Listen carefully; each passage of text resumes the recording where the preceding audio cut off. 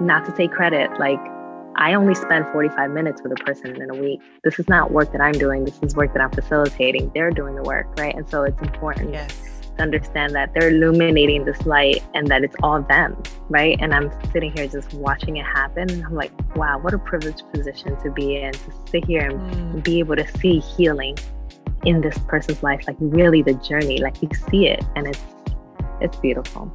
It's a lot of what I came into this work to see and to be able to witness.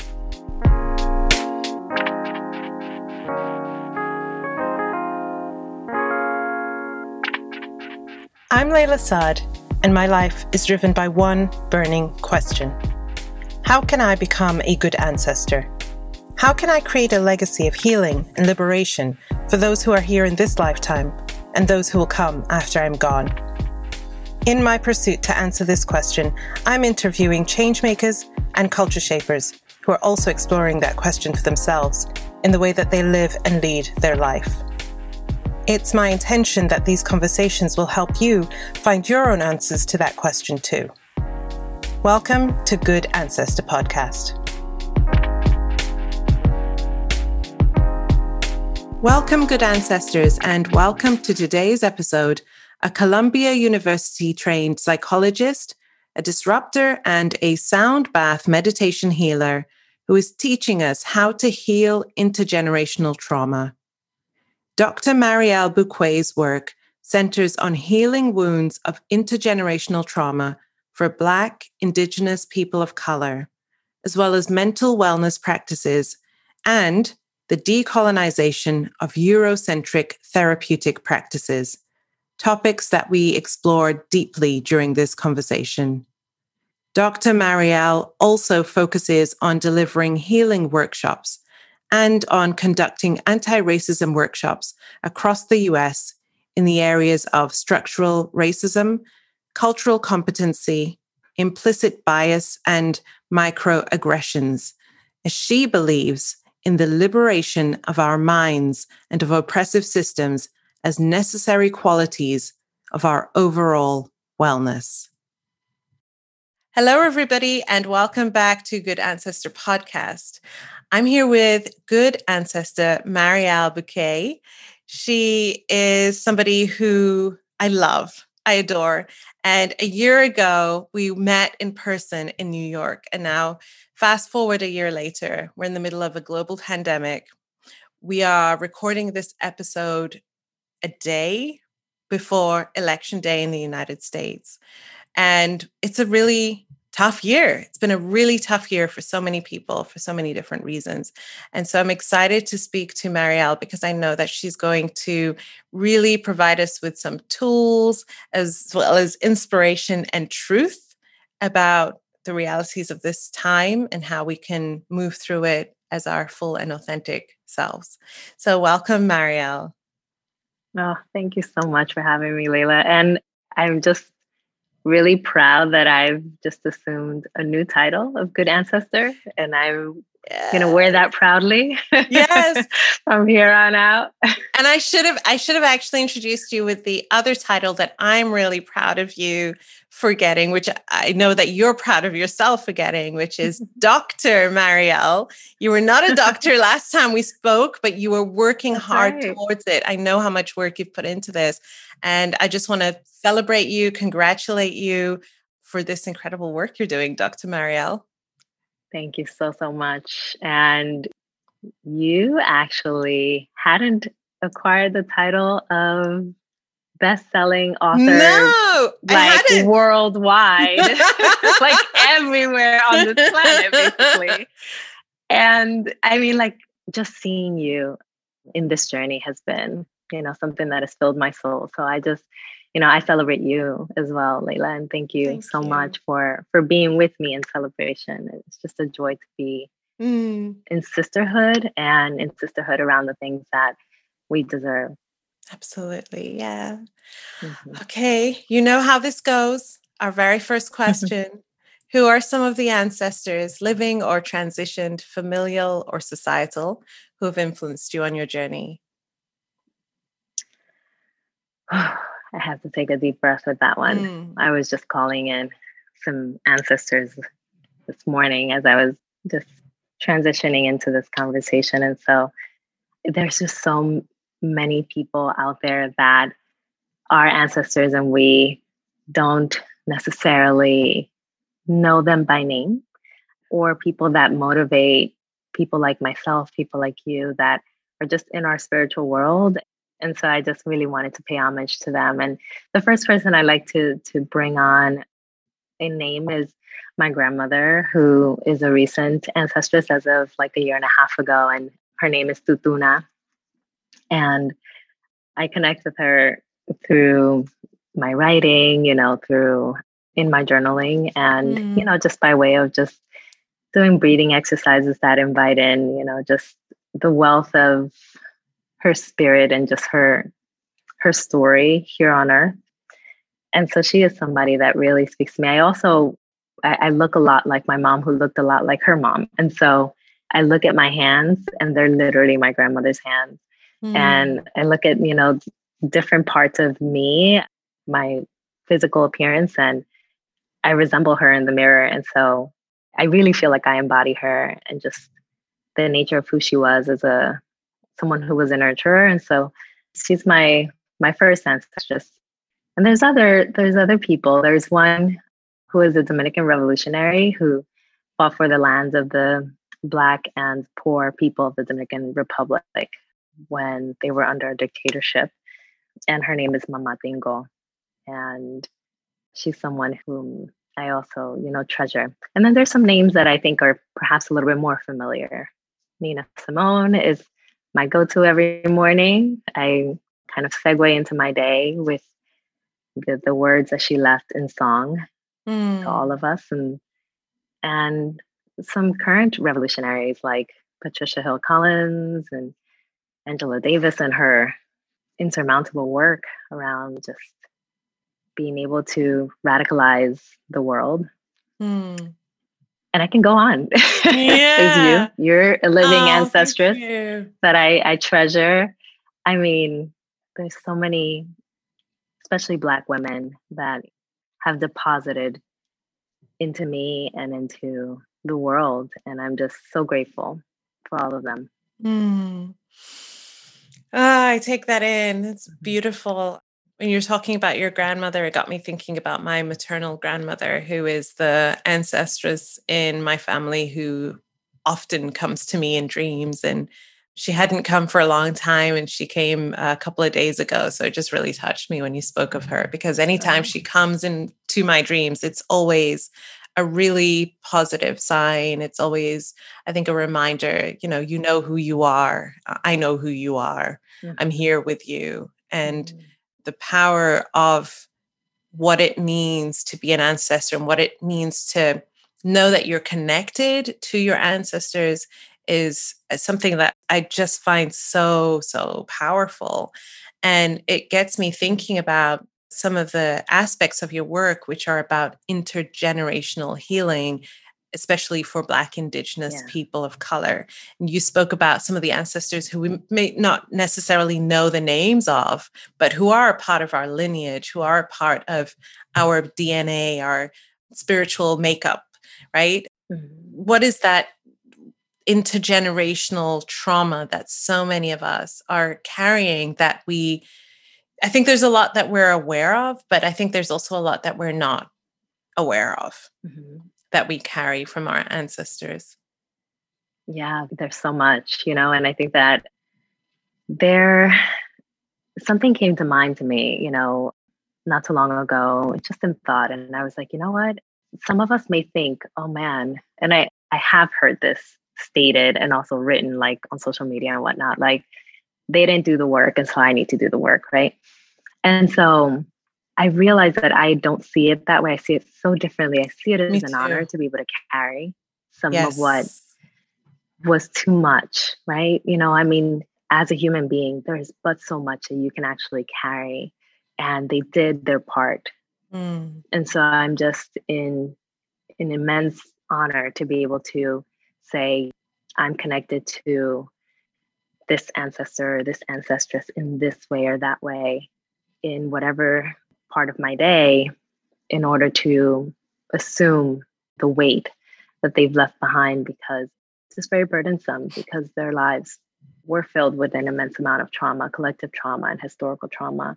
So when we talk about intergenerational trauma, we're talking about what happens at the intersection of what we call nature and nurture. So on the nature side, we're beginning to understand more and more through the scientific methods of neuroscience and epigenetics that there are multiple markers that become entrapped in the DNA of the person and is transmitted through the womb. And so we understand that the womb is a center for birth, but it can also be a center for trauma.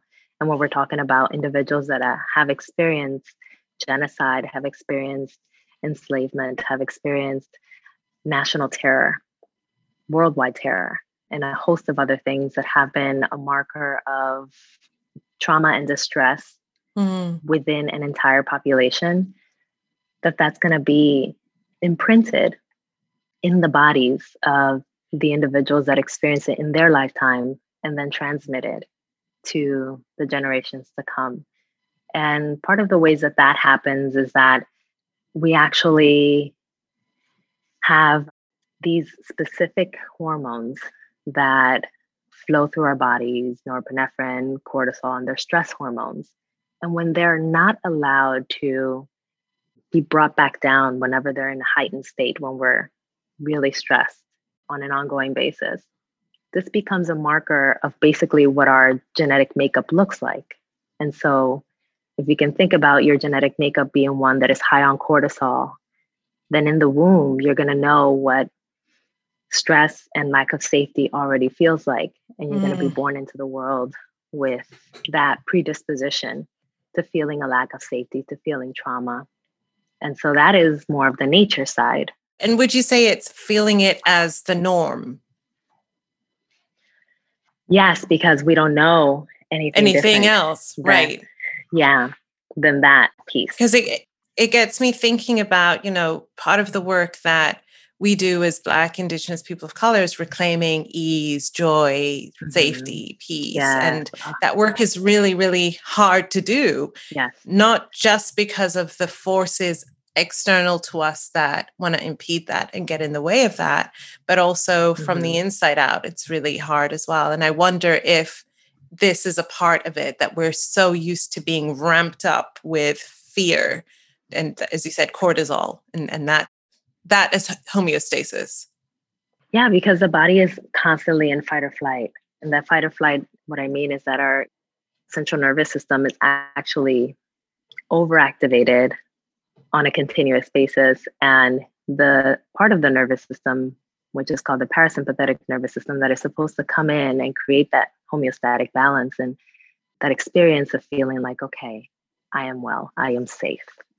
That part isn't necessarily being activated because there is so much overwhelm on the sympathetic side, on the fight or flight side. And so when that becomes so much of the norm, and when we don't know how to elicit the mechanisms of the parasympathetic nervous system in order to create a balance for ourselves, we basically lead lives that are marked by this hyper-aroused state.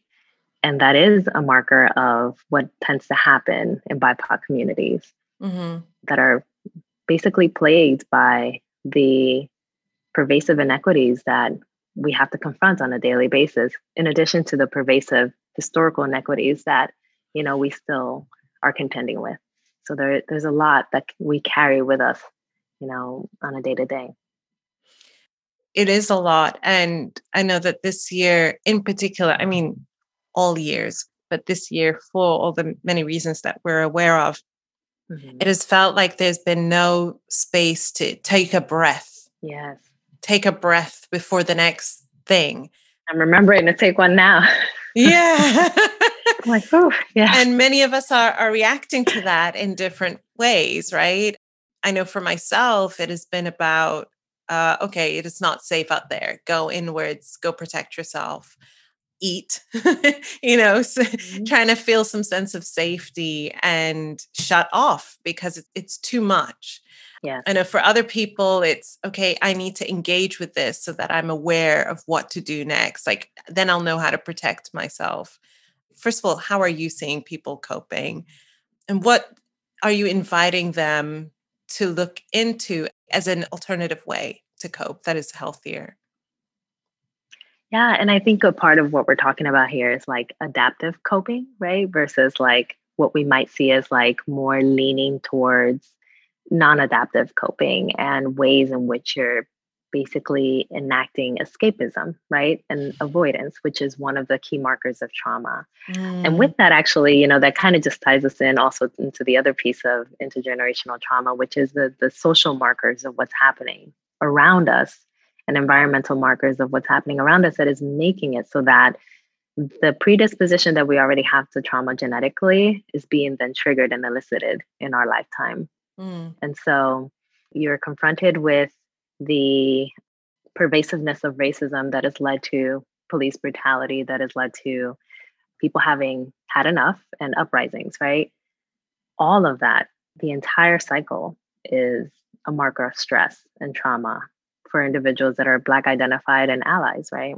And BIPOC communities that are also vicariously experiencing this trauma with us. And so, you have all of that that is already so hyper arousing. And before we even had a pandemic, before we even had this whole election process, we were already dealing with all of that, right? We were already there. Yeah. We were so there. I mean, this is what going to be like 8 years now of the Black Lives Matter movement and uprising. And not to mention all the other movements before that, right? Right. This is just the new age movement, right? However, we were still capturing some of the trauma that has been left over from the other movements where we saw no reconciliation with a system that we believe works for us rather than against us. And so there's just been so much that's been there that we've been carrying. And then you throw in a pandemic, right? You throw in a pandemic, and let's not lose sight of the fact that not only is the pandemic impacting Black and Latinx people more at disproportionate rates, pervasively disproportionate rates than white counterparts. And it's also something that has elicited something that is very unnatural for us, which is to be in isolation. We're communal people. We're not meant to be in isolation. We're meant to be in community. That's who we are.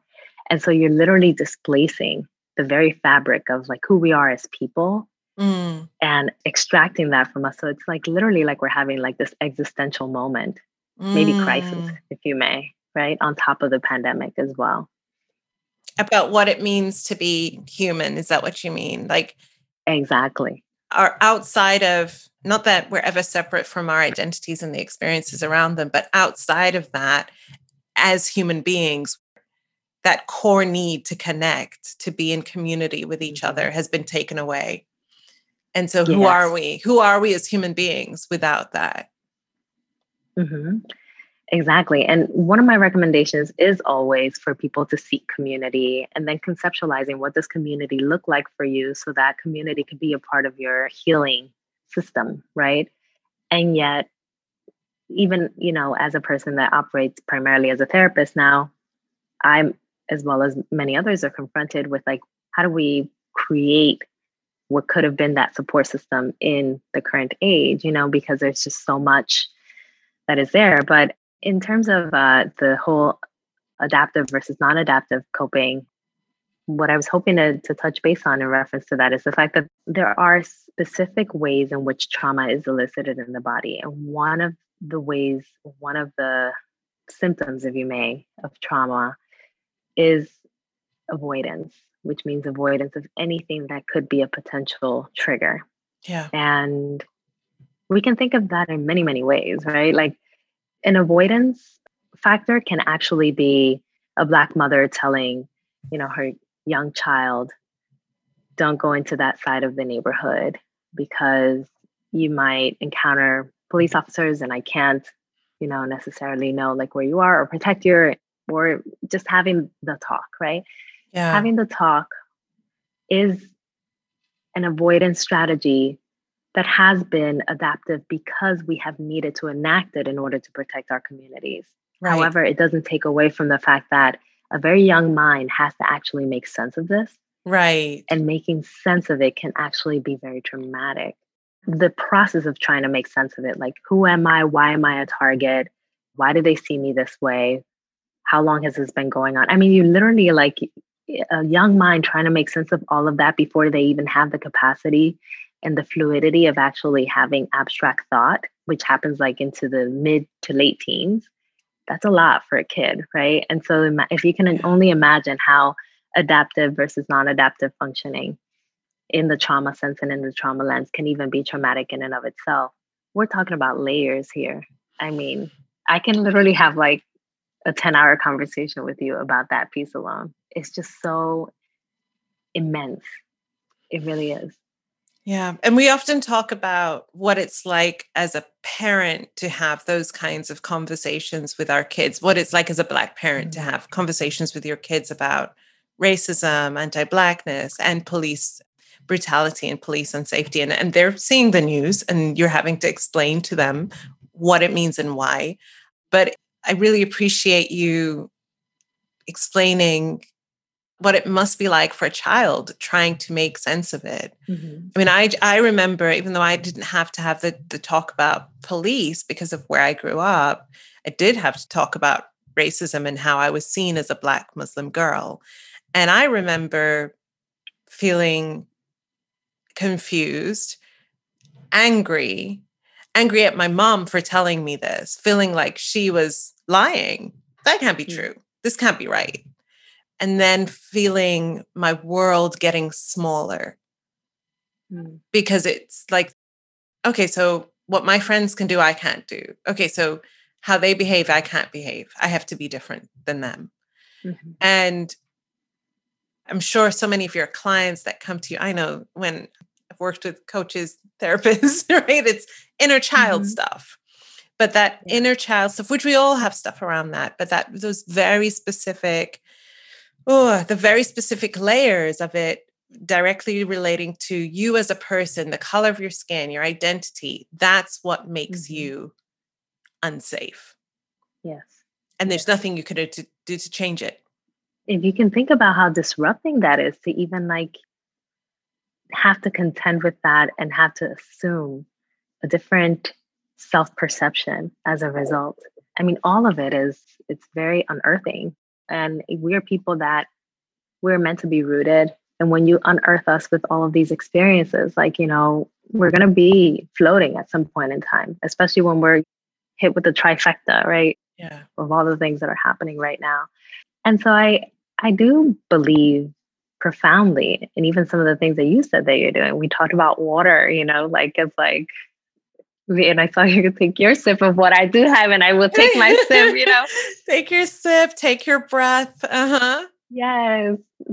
Thank you for that. I sometimes I get so immersed in these kinds of conversations, and I'm just, you know, I'm elated to have it with you. So I get on top of just everything that I embody as a Black woman, I'm also like forgetting the breath because I'm so excited. But yeah, you know, the things that you mentioned as far as like embodying specific, very basic baseline things that we need to do for ourselves, like is where we need to go. We need to go literally right down to the basics and remember that we need to take care of every cell in our bodies. And I know that even that statement is coming from a place of holding some privilege, right? Like there are some people in our communities that live in food deserts and don't have the capacity to actually go out and get like a vegan meal, you know, because it's actually like more nourishing or whatever, you know, like just like anything that we perceive to be the good stuff to put into your body. But whatever ways are people like in Flint who actually don't have access to the clean safe water, water, that we have, right? More expediently. But if there is a way that, one thing I do know, we as people are incredibly creative and resourceful.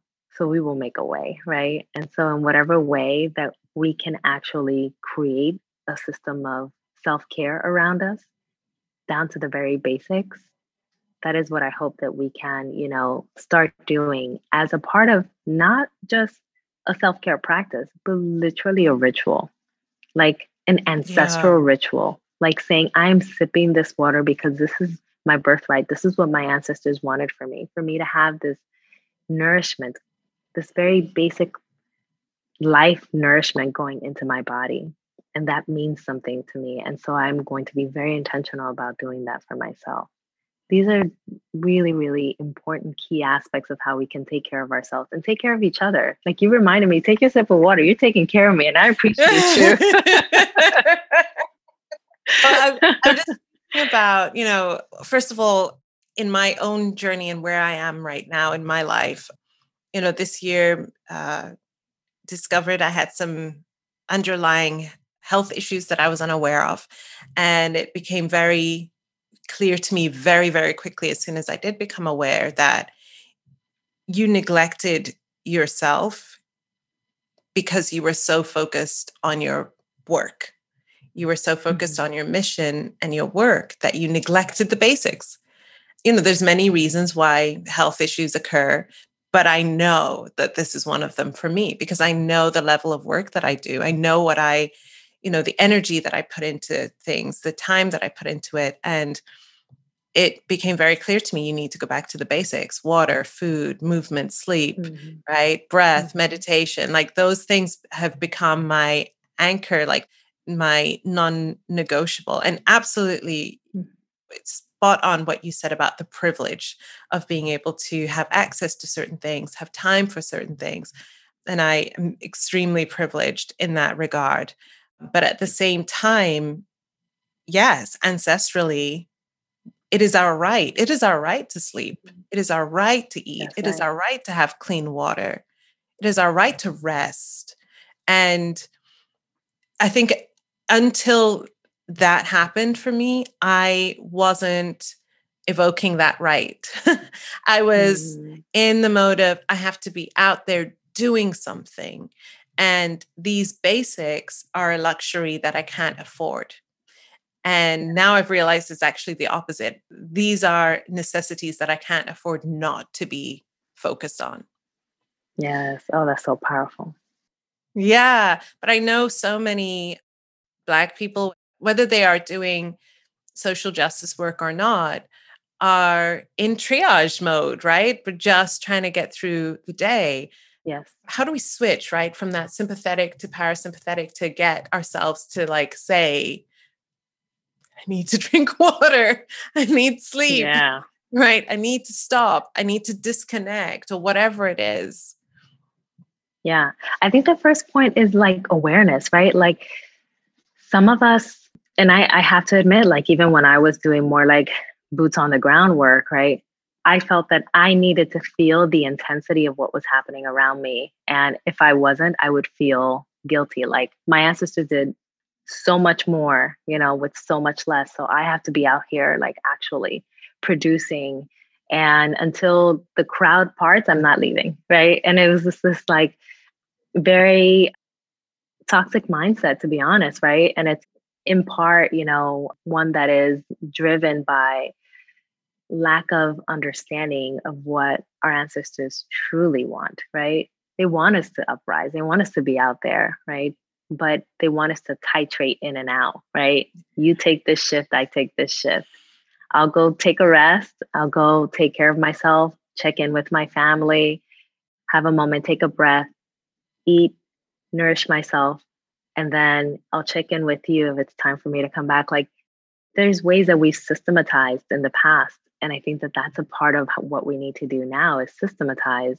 And in the spirit of systematizing, one thing that I recommend and that I do for myself is I have a calendar that's filled with reminders, right? And these reminders are for nourishment, for the embodiment of a person that I am proud to be, which is someone that can hold this work and all that it brings and how radical it needs to be and how profound it needs to be, and hold space for other humans to be able to outpour while also holding space for myself and for that space to be uninhibited and to have very gentle moments when I'm literally talking to my plants and that's all I'm doing, or singing to them, or just like I was doing last night, just rubbing my hands and just admiring them for being the reflection of my grandmother.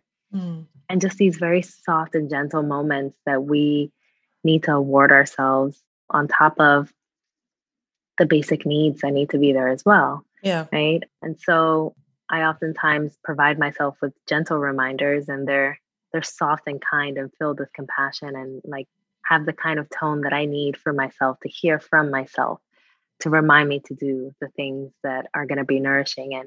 And so I would invite anybody to do that, right? And even like put your name on there, right? Like some of my reminders are like, Marielle, I know that there's a lot to do in the world, but it's time for you to start your meditation as you segue into going to sleep. And so that's just a gentle way of just telling myself, just a gentle nudge where I'm like, instead of go to sleep or sleep time, or, like something that's a little bit more personalized. Switch off now. Right. Right. Turn off your phone, girl. But yeah, those reminders can be helpful. And, I would even invite, because I feel like we have to lift as we climb, and this is communal work as well. So if you want to add to that invite, like someone that you love, or maybe just like give them a gentle nudge of just a reminder of something that is important for them to do to keep themselves alive and well, because they are an integral part of the collective, then that's something that perhaps we can add on to our reminders as well. That's beautiful. That's really beautiful. Those small acts mean so much, both for ourselves and for other people. And in this time of so much pain and trauma and lack of light, there's a lot of darkness right now. It feels imperative to create our own light, to nurture our own light, to not wait for it to come from outside of ourselves, but to really, like, I'm thinking about what you said about just rubbing your hands and taking that moment to just be really present with yourself. Yeah. It's just so beautiful. And yet we take so much for granted, right? We take our hands for granted, our breath. We take the fact that we can sleep, that we can eat. We take so much of it for granted. And so I really want our listeners to hear about the importance of, it's like, I was saying to somebody earlier, I said, I feel like we're really having to be warriors, but not warriors in a like defended kind of really armored kind of way, but really like the discipline and the devotion and the focus, right? And the intention of, I have to take exquisite care of myself, and I have to be super intentional about how I'm showing up in the world. Mm-hmm. Absolutely. And always remember about how that intention comes along with other people. Recently, I was invited into a tea ritual with a good friend. We're apart by the states, like someplace else in the US. And so I was like, oh my goodness, like I just do my tea ritual here by myself. The tea ritual in community, like this is everything. And it was just like this beautiful way of love just flowing through a sisterhood that just like filled me immensely. And I'm like, I want to do that with all the people that I consider my sisters. Like, I just want to book my whole schedule with just things like, just a moment to affirm each other, like the works, just everything that we need. And this is a part of the fight too, right? Yes. That tea ritual and that tea and us talking about like the actual herbs that we have and how it's feeding our bodies and learning from each other. Like that whole process, that's the fight. That's also the fight, right? Like that's not me and white supremacy fight, because me and white supremacy is everything, but it is very much it's very much a part of the work. And it makes me think about you, because I remember even when you had, the challenge going up prior to, it's segueing into the workbook and then the book, I just remember thinking of you like, whoa, is she okay? Like, I just remember that. And I didn't really know you then. So I had a lot of strangers like, are you okay? Yeah. But I think if more of us maybe take a step in the direction of like beyond the are you okay, but I want to invite you into a space of healing and wellness and just stillness. Yeah. I think that it can help us all have more of those moments in order to help us to sustain through the long journey of this Yeah. fight, right? And so I think this is probably my pledge to invite you at some point whenever our schedules coordinate, because I know Yes. you're on the other side of the world, but we have to have our routine or something that I'm there, Marielle. Whatever you invite me yes. to, I am there. I was scrolling back in preparation for this conversation. I was scrolling back on our DM messages because I was like, when did I meet Marielle again? And then I got to the top and I was like, oh, wow.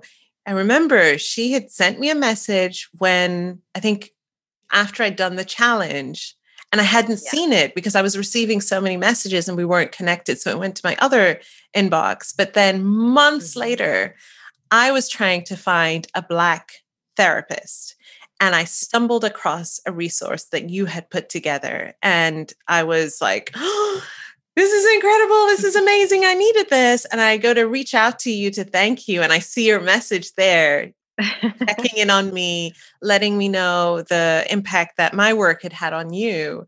And it was just this incredible moment because I was in a place where I was like, I really need therapy. I'd never had therapy before. I really felt like I needed support, but I was very clear that I wanted to work with a Black woman therapist. And you were so kind and so gracious and so helpful in my moment of, you don't know me, but I feel very vulnerable because this is support that I need.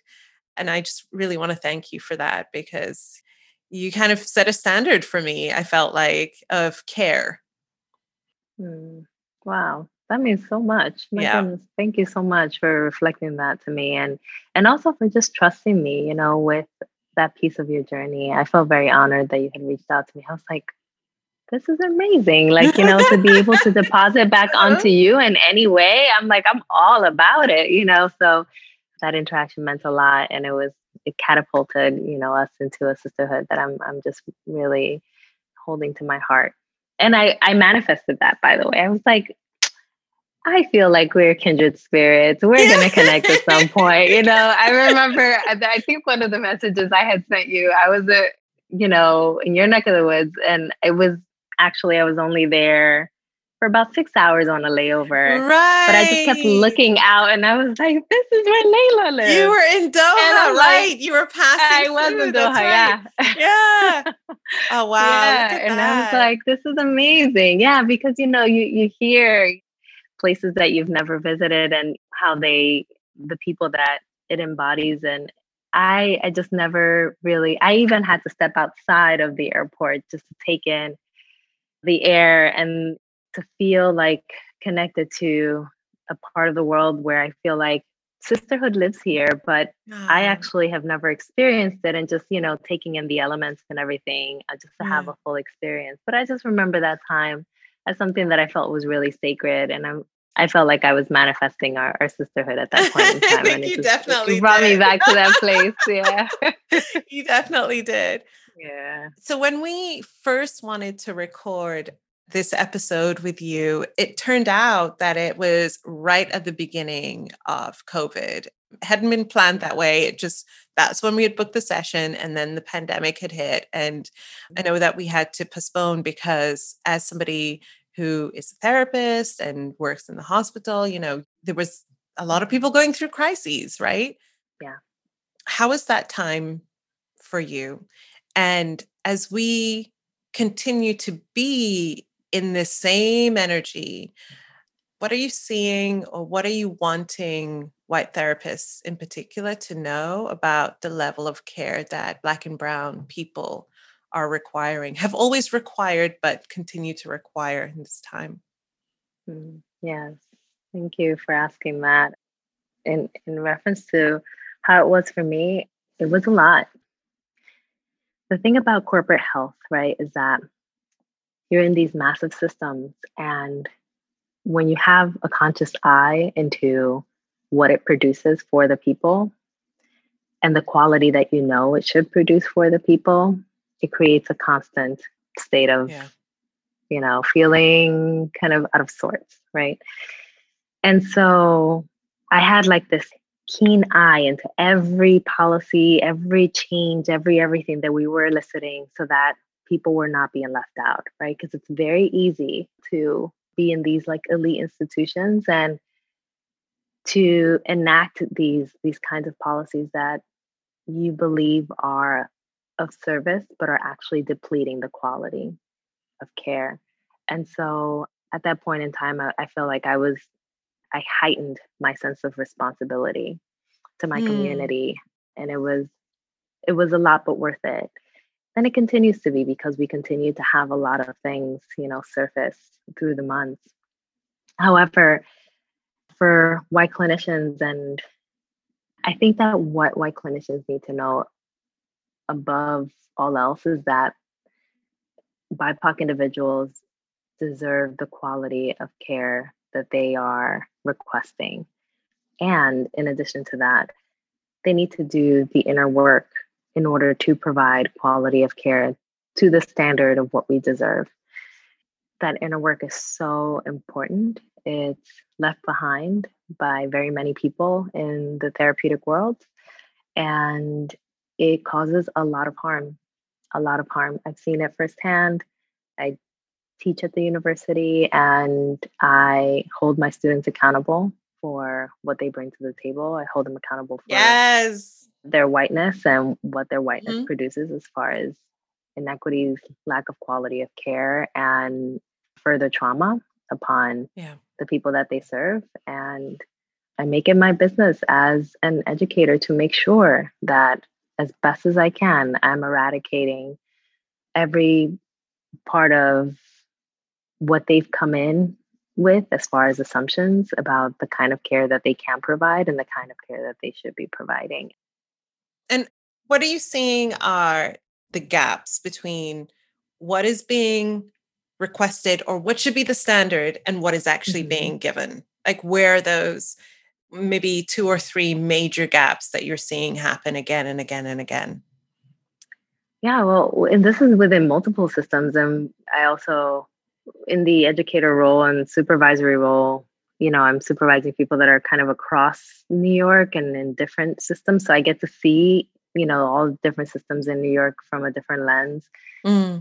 Part of the commonality of what I'm seeing and what I have seen in the past, just even in my own training, is that there is this way that people come in and believe that they can just impose like these old therapeutic methods that don't integrate cultural fluency and language fluency into the work, and that it's going to land the same way, which leads to attrition rates, which leads to people not believing in therapy, dropping out and feeling like they have no other recourse or they have to, assume different resources. And that's on us. We're failing our people, right? White individuals are failing our people. And that's one piece of it. Another piece is the ways in which, especially during the pandemic, I've seen the lack of access being heightened. And there being specific requisites for technology, for example, that actually makes it so that individuals that fall within the strata of working class or lower class and don't have the means to have a smartphone or the means to actually be able to have a full platform by which they can actually see their provider, that these people actually don't get the same level of service as someone that has that access and those means might have. And so we're seeing there are people that have been working with their providers for months and don't even know what their providers look like, or have never even seen them, even through video, have no idea who this person, what they resemble, no idea.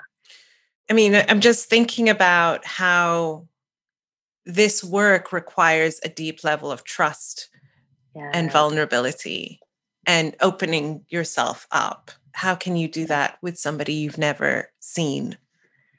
Yeah. And I mean, the list goes on and on around, first of all, trust is something that a white clinician needs to earn the trust of a BIPOC. That's right. Client, right? And even more so, just recently I had a white clinician mention to me that they feel less connected to a specific client who is of the Black diaspora because they disclose less about their lives. to the white clinician. And I'm like, let's get into you. What is it about Right. you and your whiteness that is perpetuating this kind of dynamic? And instead of like actually placing the onus on the client to disclose more to you. That's right. What kind of environment are you creating that is making it so that this person doesn't feel like in the one place where they ought to be vulnerable and be fully expressive, they cannot do that, right? And also like, in terms of language barriers, I mean, like New York is incredibly diverse, right? And the world is very diverse and we have so many languages that are represented. And in some places we have clinicians actually providing services through interpreters. Like, can you imagine what that might feel like as a person that's like on the line with your therapist and you have to wait for the interpreter to actually make the interpretation? And that's if they can actually like interpret adequately the emotional experience, the verbal recollection of your experiences. Like, it's so disruptive. And that is like all of these things, in addition to, I can go on, but all of these things are like some of the markers of like what lower quality of care is looking like, especially within the pandemic. But this was there before. It's just that it's being more pronounced and just highlighted more in this now electronic dynamic transmission of services that we have going on. Have you seen a shift happening? These are questions that I get usually from white interviewers, but I am genuinely curious because I'm not in the world of therapy and mental health. Are you seeing a shift, an opening for clinicians and other professionals willing to do the inner work of anti-racism that is required in order to be able to bridge those gaps? It's very slight. I still don't know if I see something that I feel isn't at the superficial level and will subside when we see things settle down a bit. Yeah. That's real. Yeah, that's real. Because that's how I feel when I'm asked that question. I often say it's hard to tell. We're still in it. Yeah. We won't really know until we see the results of it a few years from now. Like, what is the outcome? Was there sustained change or was it just in the moment because everyone was talking about it in the moment? Mm-hmm. As we continue to look at decolonizing therapy, and particularly you work around decolonizing Eurocentric models of therapy, what are some of those methods of healing that are sort of like, just do this will help you heal? Like, what are some of those methods that you're seeing which are just actually aggravating the problem and causing people to shut down rather than causing them to open up? Yeah, I mean, I think we have like these very specific ways. And it's so funny because like right in front of me, I actually have some of the manuals also that I've been trained around prior to engaging in decolonizing even the very methods that I've been trained in, right? Yes. Well, you gotta learn them to dismantle them, right? That's right. That's right. You sure do. You sure do. And so I'm very intentional because I would find that gap. I'd be like, nope, that doesn't work with us. Y'all got to fix that. But there are multiple ways in which the more white world of therapy has believed that they can come in with this text that it has specific ways of aligning the therapeutic space and engaging with the person that is very disconnected and distanced and has a very rigid hierarchical relationship between clinician and client that doesn't seek out the wealth of knowledge that already exists in that person that they're bringing in, that is the wealth of knowledge that you're utilizing as the tool and the mechanism for their own healing, right? But instead, these individuals believe that they're coming in with this wealth of knowledge and know-how as to how to, quote unquote, fix a person. Fix you. Right. Right. And a part of the work has to do with, one, centralizing the knowledge base in the community. The community has the tools and the resources, and we have had them for centuries upon centuries.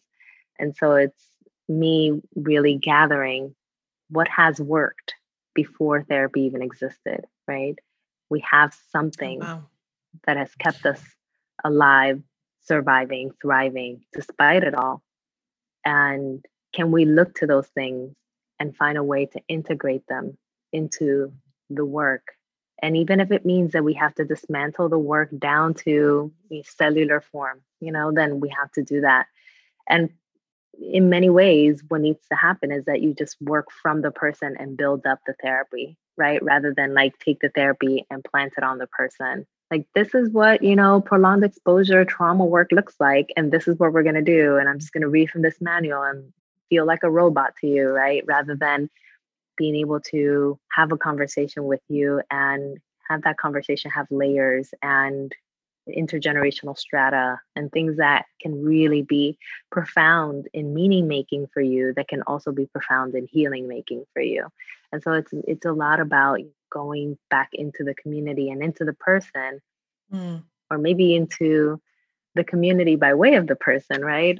In order to extract value and healing mechanisms and utilize that for the sake of benefiting this very person, which is very antithetical to the ways that we have actually even been scholars in this world. I myself, I'm not in the more scholarly kind of research world. It's not necessarily my forte at this very point in time, but even in that world, there is a lot of like extraction from the community, and then promoting what you've learned as a researcher amongst your colleagues in a very peer-reviewed format, right? And never really kind of depositing back. What does the community know about what you've researched and what you've been able to find out, about what works in terms of a healing method for them? Have they any idea? Did the participants get a copy of your manuscript? No. Right. And so like there isn't that, depositing back.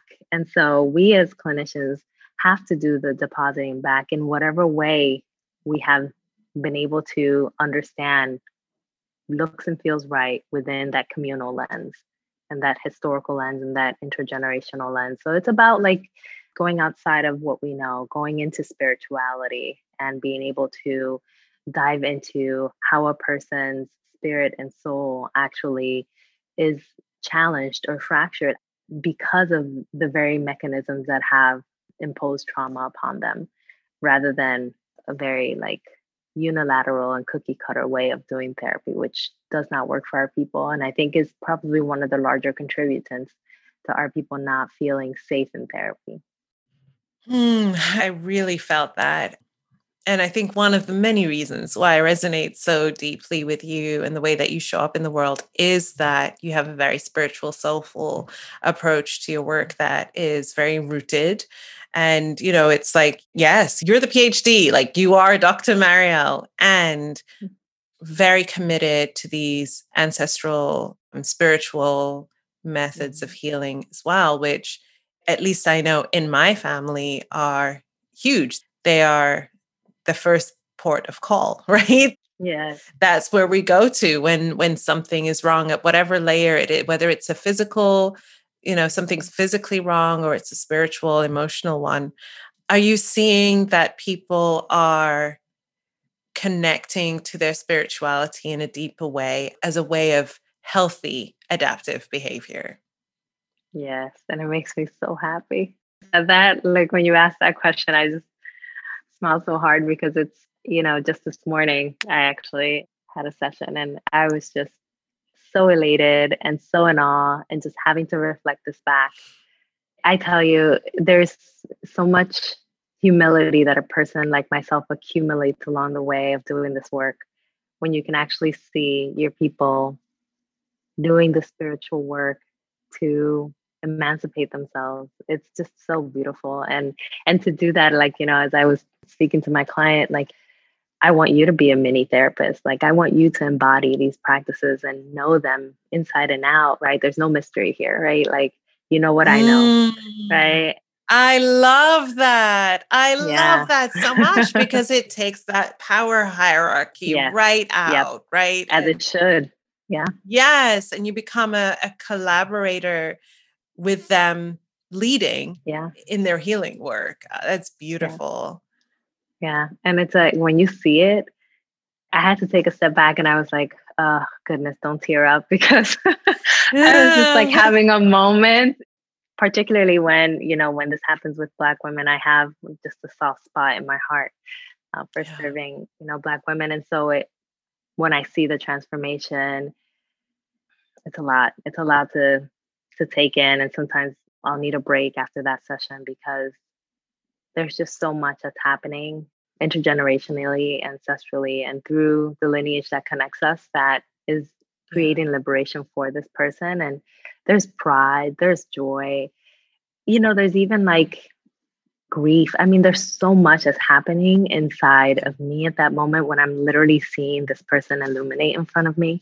Yeah. And not to take credit, like I only spend 45 minutes with a person in a week. This is not work that I'm doing. This is work that I'm facilitating. They're doing the work, right? And so it's important to understand that they're illuminating this light and that it's all them, right? And I'm sitting here just watching it happen. And I'm like, wow, what a privileged position to be in, to sit here and be able to see healing in this person's life, like really the journey, like you see it. And it's beautiful. It's a lot of what I came into this work to see and to be able to witness. That's really beautiful. I think of like Indigenous or African or ancestral rituals as technologies. And it's the flip of the story that we've been told about who we are, which is we were uncivilized and they came to civilize us. We had these very civilized technologies for building, creating, healing, all of these things. For our listeners specifically, and especially our Black and Brown Indigenous listeners, what are some of those technologies that you want to, as we take the magic away, we take the mystery away, right? Mm-hmm. And maybe they don't have access to a therapist or they're not ready for therapy yet. What are some of those technologies that they have access to that they can begin to use? There's so many, but I'll just speak to what comes to mind, like top of mind. Okay.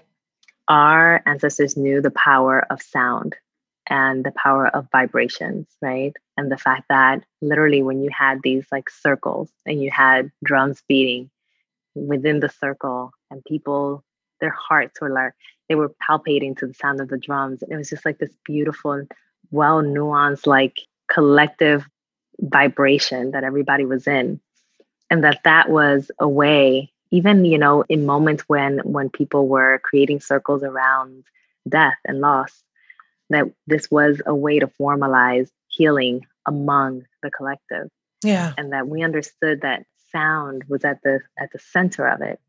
So I've very much taken to sound these days as a way to balance myself internally and to think about also like just how sound flows and vibrates within us. Like it creates a response from the body. And we've actually, we know about this from a parasympathetic perspective, even that even humming and the sound of humming can actually create vibrations that can actually elicit the parasympathetic nervous system to come in and calm the sympathetic nervous system. So it's actually like something that, although we don't need science to back it up, right? Like we don't need the ivory tower to corroborate, what we've known for centuries, but it's important to note that at least they're catching up, right? Like they're at least they know now. Like we've been telling y'all, but okay. Right. Exactly. But it's beautiful, that's the case. So sound baths are definitely a way that people can Google sound baths and listen to them on YouTube. They're all over, Instagram as well, and other social media platforms that are free, and I think that that's a way in which, people can elicit sound vibrations and really get into that for 10, 15, 20 minutes to be able to balance themselves out and just kind of listen to the vibrations and feel them. So that's one piece. Another piece, and I have to give like credit to my parents because for much of my life, they have been feeding us all of these herbs that we have just like, when we were younger, we would roll our eyes like, oh, that does not taste good. Or, why, these teas, my mom's a big tea person and she's always made teas and they, for some reason, always work for whatever it is that the tea is for. But we never gave it, its due respect, right? Like she was taking what her mother had taught her and so That's on right. and so forth, right? And providing her daughters with that very same wisdom.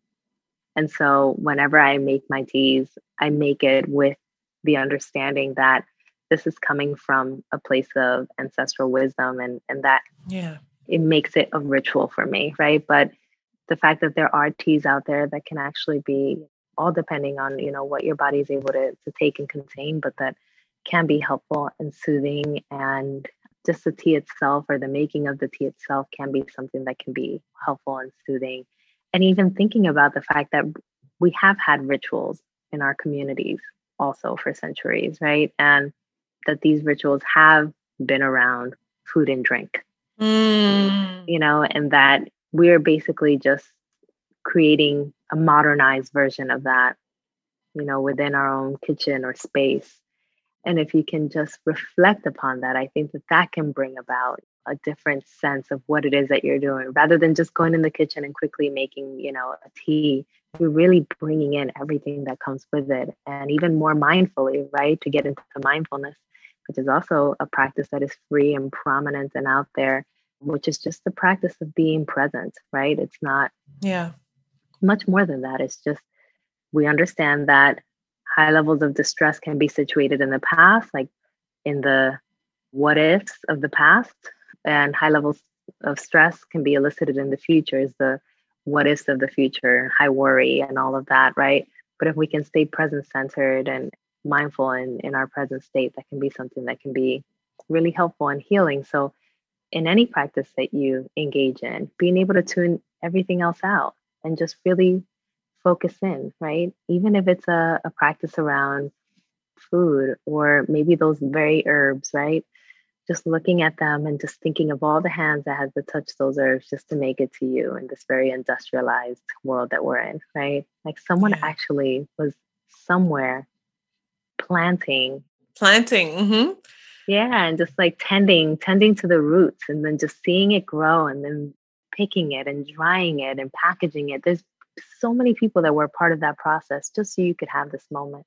So if you could just be mindful of all of that and just stay present in your mindfulness around that. And as you sit, maybe like have a moment of gratitude, for all the people that were a part of that process and journey.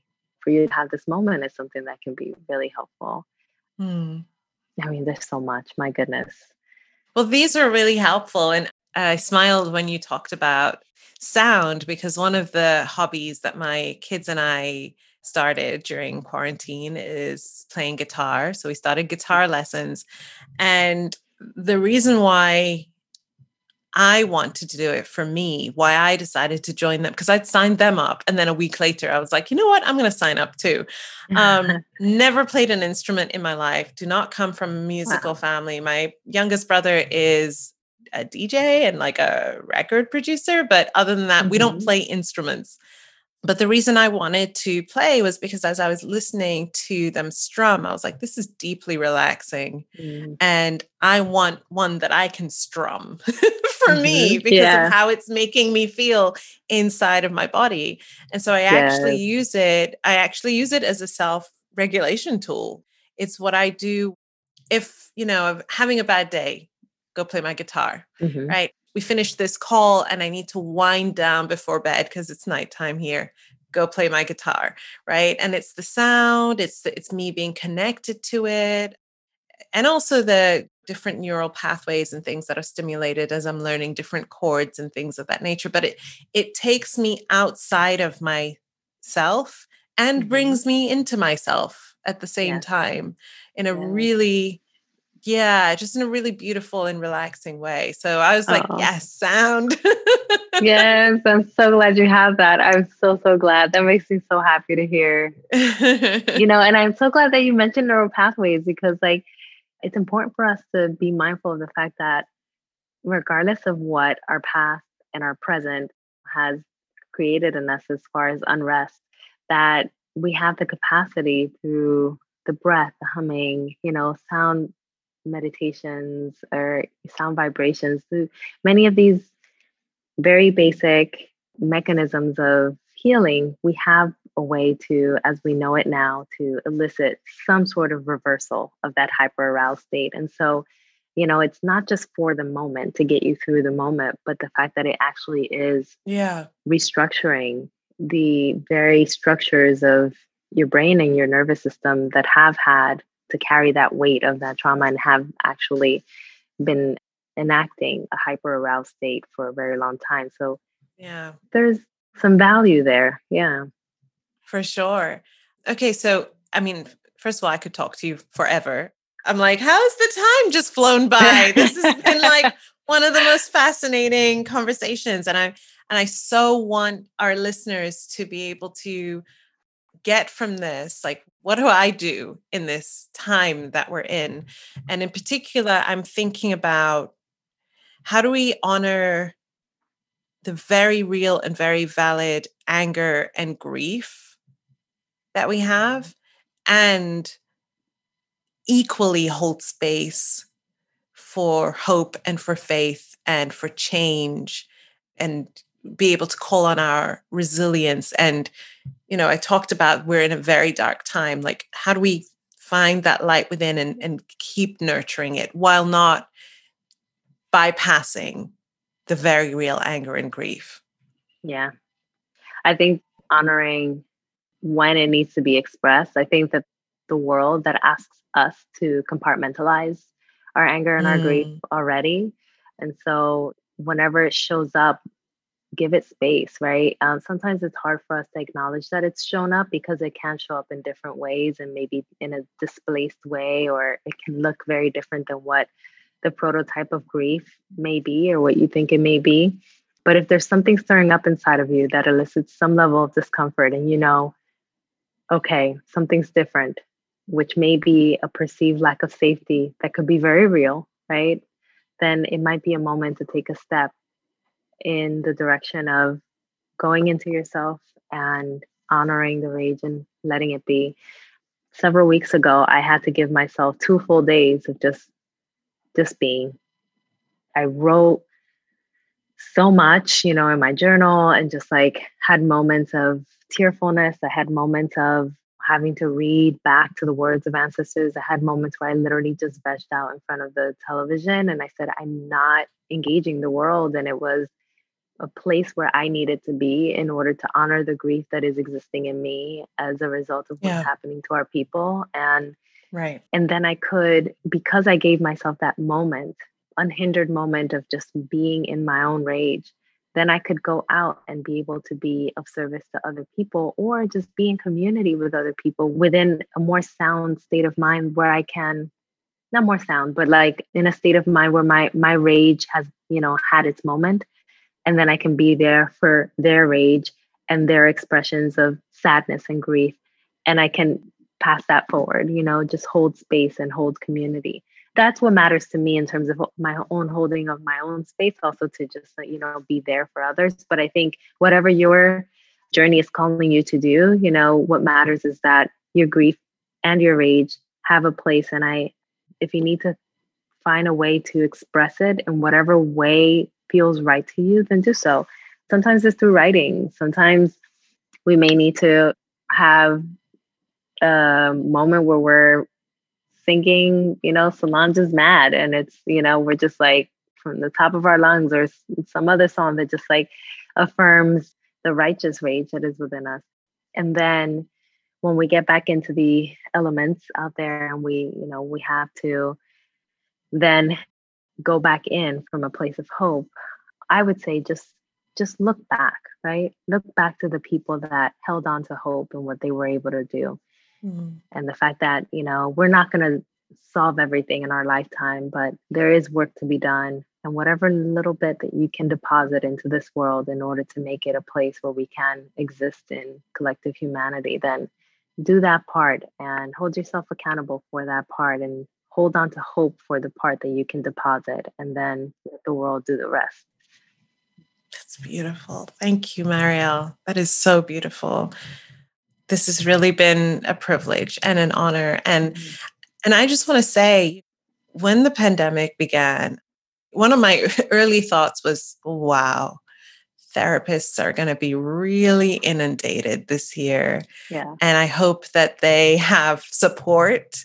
And in the same way that they are holding space for us, I hope that somebody's holding space for them. And I just want to say thank you for modeling how to show up for yourself first and foremost, because that is the only way for you to be in the world with us consistently sharing this wisdom, is for you to take care of you first. And so I just want to say that first. Thank you for being a model for that. And then also thank you for continuing to be a disruptor, somebody who shows up for her people unapologetically. Yeah. And is giving us the tools that we need, the wisdom that we need, with no hoops to jump through or magic trick to trick us. Just, this is it. And I'm with you. Yeah. And I feel that so deeply with you. I feel that you show up in that way, and it's so beautiful and it's so needed. And I'm just so happy that you exist in the world. Oh, Layla, thank you. And I'm just like, I couldn't exist in an unapologetic way and in an intentional way if I didn't have, community that embody people like you. I feel like I feed off your energy and, what you deposit onto this world and onto me. And that keeps me going. And so just thank you for existing in my lifetime. I'm grateful that we get to be ancestors together during the same. Me too. Talk about a squad, right? Yeah. Seriously. We got you covered, Absolutely. It's beautiful. Oh, thank you, my love. Yes. Our final question before we sign off. What does it mean to you to be a good ancestor? It means to look into the wounds of my people and to declare intergenerational healing upon their lives and the lives of us all. And that means either showing up, it means bringing in a level of intention and bringing in, just pure love for our people. I think we forget that this work can be produced from a place of love. And I like to believe that I come in with radical love for my people, and I place that in the work. And so it means to show up in that way, to show up from a place of love, to show up from the position of being a collaborator, a healer, and to find ways to shed some of the weight that has been imposed upon us. So I think that's my way. And that's a beautiful way. And you're doing it. And thank you so much for doing it. Thank you for allowing me, a space to talk about it. This has been so filling. For me too, my love. For me too. Thank you. This is Layla Saad, and you've been listening to Good Ancestor Podcast. I hope this episode has helped you find deeper answers on what being a good ancestor means to you. We'd love to have you join the Good Ancestor Podcast family over on Patreon, where subscribers get early access to new episodes, patron-only content and discussions, and special bonuses. Join us now at patreon.com/Good Ancestor Podcast. Thank you for listening, and thank you for being a good ancestor.